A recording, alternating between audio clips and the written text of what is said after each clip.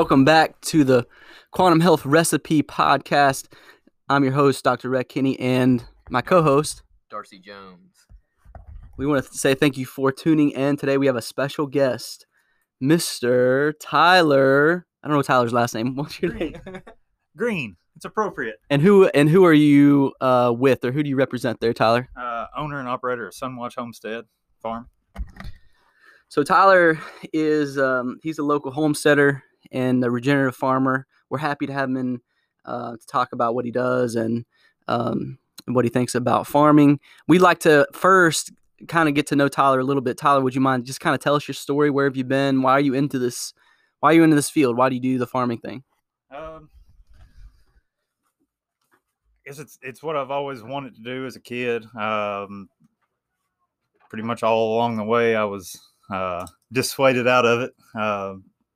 Most all my family and friends and everybody else thought there was better paths in life in the 2000s, I suppose. So I went to school for something totally different, graduated, and kind of slowly came home and started farming from there, like on the small scale, and saw a need with the local food and everything, and just continued to grow and fill that need. What was the need specifically, or what problems? I mean, I imagine you got into it because, like you said, you saw a need, but what exactly did you see that was the problem that you wanted to solve? I think my own problem was that, I didn't want to eat grocery store food. I wanted to eat better quality food myself. And I also wanted to farm. And so I started raising food for myself. And then I basically saw that in the local food environment that, it's pretty expensive for the most part. And like, by and large, food, it should be more expensive than it is in the grocery store. No doubt about that. But I felt like there should be some in between, and like grocery store prices and what a lot of other local foods outlets had, whether it was, a co-op in Lexington or just other people at the farmer's market. And I think as a frugal shopper myself, I kind of wanted to fill that void of more affordable, high quality local food. That's great. We have lots and lots of questions for Tyler here. Darcy, did you want to start us off with any particular questions for Tyler? I think for me specifically, Tyler isn't just run of the mill type farmer. Tyler is trying his best to do the regenerative thing. And so for those that are listening or have listened to episodes in the past, might not know what that means. So my first question would be, what is regenerative farming? Like, what does that mean? How is your operation different than anybody else's? I think first and foremost, like we put thought into just that, like how sustainable are we? And so, in the last 80 or more years, like agriculture has typically not really put a great deal of thought on that outside of the financial side of it. And so therefore, like we have cattle in one place and grain in another, and we ship each back and forth, and it's just kind of a weird system. Lots of diesel fuel spent each year to do that, and in the end, like, there's other options, I suppose, and better methods of producing higher quality food that isn't so impactful on the environment itself. Yeah, it really helps save the soil. Am I correct by saying that? Yeah, like when done properly. I mean, you see so many fields these days that, you go by them one year and they've got soybeans in them. You go by them another year and they've got corn in them. And, each year they're spraying some type of, or putting down some type of fertilizer on them, and they're spraying herbicides and pesticides and this and that. And all that's really detrimental to the soil health, where, we rotationally graze our cattle. We follow them with our sheep. There's chickens in that mix generally as well. Very, very little external inputs going into the farm. Which is amazing. One thing I will add to that though is that, in that, like, we're improving the farm, we're improving the soil, and therefore, like, our farm has probably more abundant wildlife now than it did when you started. Yeah, when I started, and my neighbors' farms that do the soybeans, the corn, the this and that, their wildlife populations, I mean, they get deer. Don't get me wrong, the deer love it, but the diversity of the wildlife is bound to decline over time. Talk about microorganisms. Man, I bet his soil, we need to go over there and put a little bit of that soil on our hands, don't we, Rhett? Absolutely. That's one of my favorite things there. Yeah, I'd be the first one to jump in the mud if I had an opportunity to do so. But I think so. What I'm hearing from Tyler and what I've heard before, there's quite a bit of runoff as far as our ecology, our planet goes. A lot of our soil and stuff is running off into our streams, into our oceans. We're losing topsoil, so to speak. What's interesting about the regenerative farming method is it is a way to actually stop that, to halt that, and also to reduce the amount of, like you said, herbicides, pesticides, stuff like that. It's a way to farm without using those inputs. Am I right in that? That's correct. And then, and do you have any other thoughts about the runoff as far as that being a problem, and how regenerative farming is set to actually try to solve some of those problems? As far as runoff goes, even with our commodity farmers these days, there's been a lot more emphasis put on that. And so, one thing that everybody, like even my customers, come out that notice is like cover crops these days. And so our own extension offices and everything have done a really good job trying to express how bad this runoff is and the loss of our topsoil.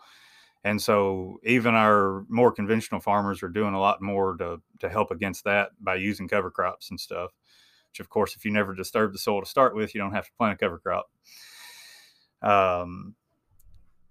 But the degradation of the topsoil is definitely a problem. It's a big deal. Conventional farming. Yeah.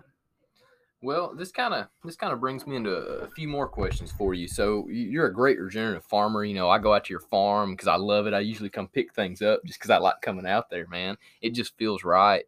When I see your animals, everything's great. When you come out to Tyler's farm, he's got his chickens on a big old hay wagon with solar panels, and it's a wonderful place to go to. But, I kind of want to talk about the genetics when it comes to marbling cattle off the grass, because a lot of people are confused also on what grass-fed cattle means. And then let's discuss also marbling them off grain, because, everybody has this sense now that grain is horrible. But you and I both know that there's a time and place for the use of grain in animals. And that, sometimes maybe our chickens can't get all the nutrients they need always from grass. Now at your farm they probably can, but where I live it's difficult. So we'll jump into why grass fed. I guess grass fed has a lot to do with my desire to be regenerative. Yes. Would be one, but I think there's something just really cool about the fact that I can make this protein out of nothing but grass that grows from my ground. That the meat that I brought you in the cooler today, that beef, is nothing but grass. There's no grain that was shipped in from Indiana that I don't know the history of. It's straight grass from my farm and maybe a little bit of mineral. Yeah. Mineral would be really the only input that I have. As far as like marbling on grass, it's very genetic dependent. Certain types of cows do way better on grass than others. I think, as an industry, we found that smaller frame cattle tend to do better on grass and with less inputs. That said, marbling isn't everything, and we've learned that. Like, marbling is a good indicator of a good steak. 100%, like a ribeye or something, right? Right. But that said, just because you don't see marbling doesn't necessarily mean that steak's going to be tough. Would you mind real quick just kind of defining marbling? What does that mean? Because I have no clue. Marbling is actually just intermuscular fat. Intermuscular fat. So you can actually see that on a steak? Generally. Okay. So, different breeds deposit fat differently. Some breeds will deposit more fat on the outside of the carcass. A lot of times you see that maybe like in a breed that comes from a colder climate.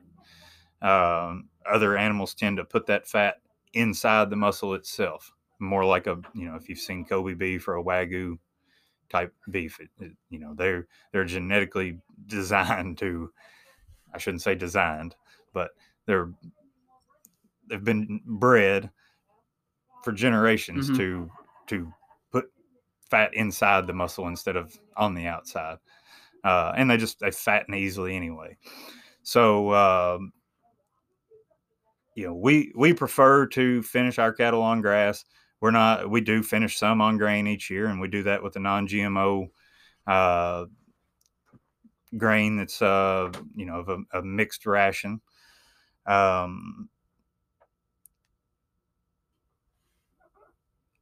Certain animals that they're gonna require grain. I mean, like pigs and chickens, like to keep them on their healthiest, as nutritionists and everything.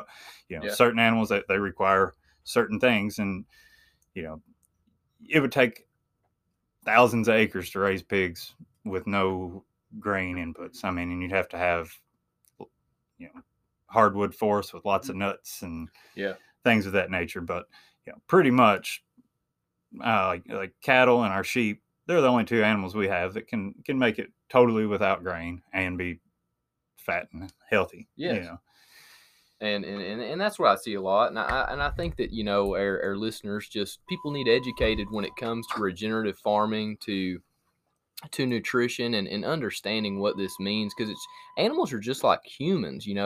They require a certain amount of nutrition, and grass and the soil and insects can't always provide them with all the nutrition they need, because we have bred them as farm animals. Because let's just be honest, these are domestic animals at this point.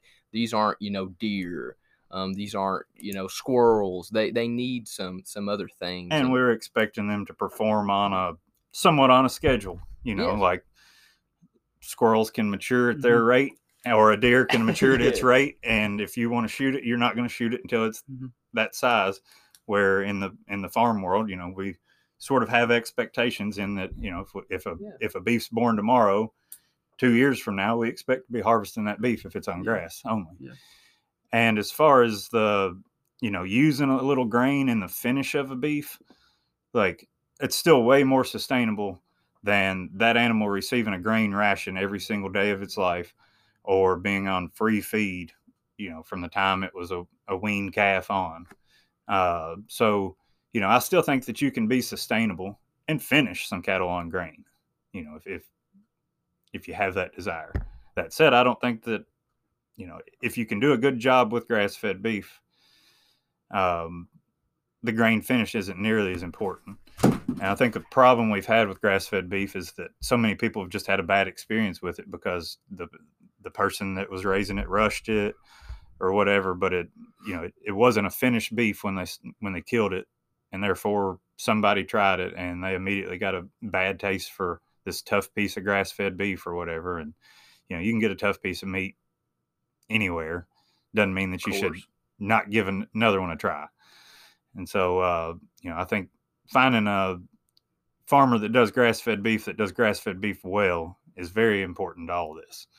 And the people that are prematurely killing beefs that aren't finished are going to hurt the rest of us and hurt the grass-fed image.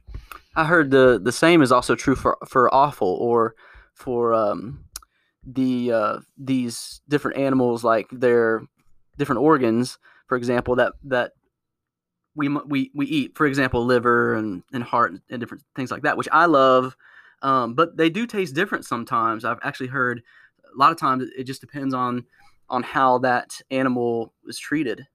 It 100% has the potential to dictate taste. And so a lot of people end up, that if they don't develop a taste, or they've had, one single bad experience, say with a liver that doesn't taste well, tastes toxic or whatever, that they should be open minded, give it a second chance potentially, because it could just be that animal was had a really rough life, Yes, the liver's full of toxins. So you want to, if you're gonna eat liver, which I eat it every week. Rhett made me realize that I become low on B6 and vitamin A. So liver gives me a lot of those organ meats and everything, but they're often left behind. Talk about collagen. Goodness, when you're eating some parts of that animal, you don't need any collagen powder. I mean, I got some on my shelf, but I had a farmer once try to sell me. It was a friend of Tyler's actually try to sell me a pig. It was like the legs or the bottom, the trotters they call them. Yeah, and he was like, "Yeah, man, this is gonna make the best broth," and I just didn't go for it because it just kind of grossed me out. But I would, I might, maybe I'd have to ask my wife to cook it for me or something. I have made chicken broth with chicken feet, and that was delicious. It was one of the most just gelatinous things I have ever made. It was awesome. But when we talk about healthcare in general, like this is the stuff that is going to provide so much nutrition. There's quite a bit of dysregularity as far as nutrition goes. For example, if you only eat muscle meats and you neglect a lot of the other parts of the animal, there's actually a ratio of Darcy, I'm sure you're familiar with this, methionine and glycine. If you don't include other parts of the animal in your diet, you're going to run into health related issues by just getting too much of one particular thing. Like I said, there's actually a ratio between methionine and glycine that's created when you're only seeking out a steak and you're never eating any of the organ meats or other parts of the animal. So that's what I've heard anyways, and that's what I continue to hear. Let me just we actually got to wrap up. We're gonna wrap up this episode. We're gonna come back with episode number 2, and so stay tuned. But we're gonna continue our conversation with Tyler. And thanks so much for tuning in.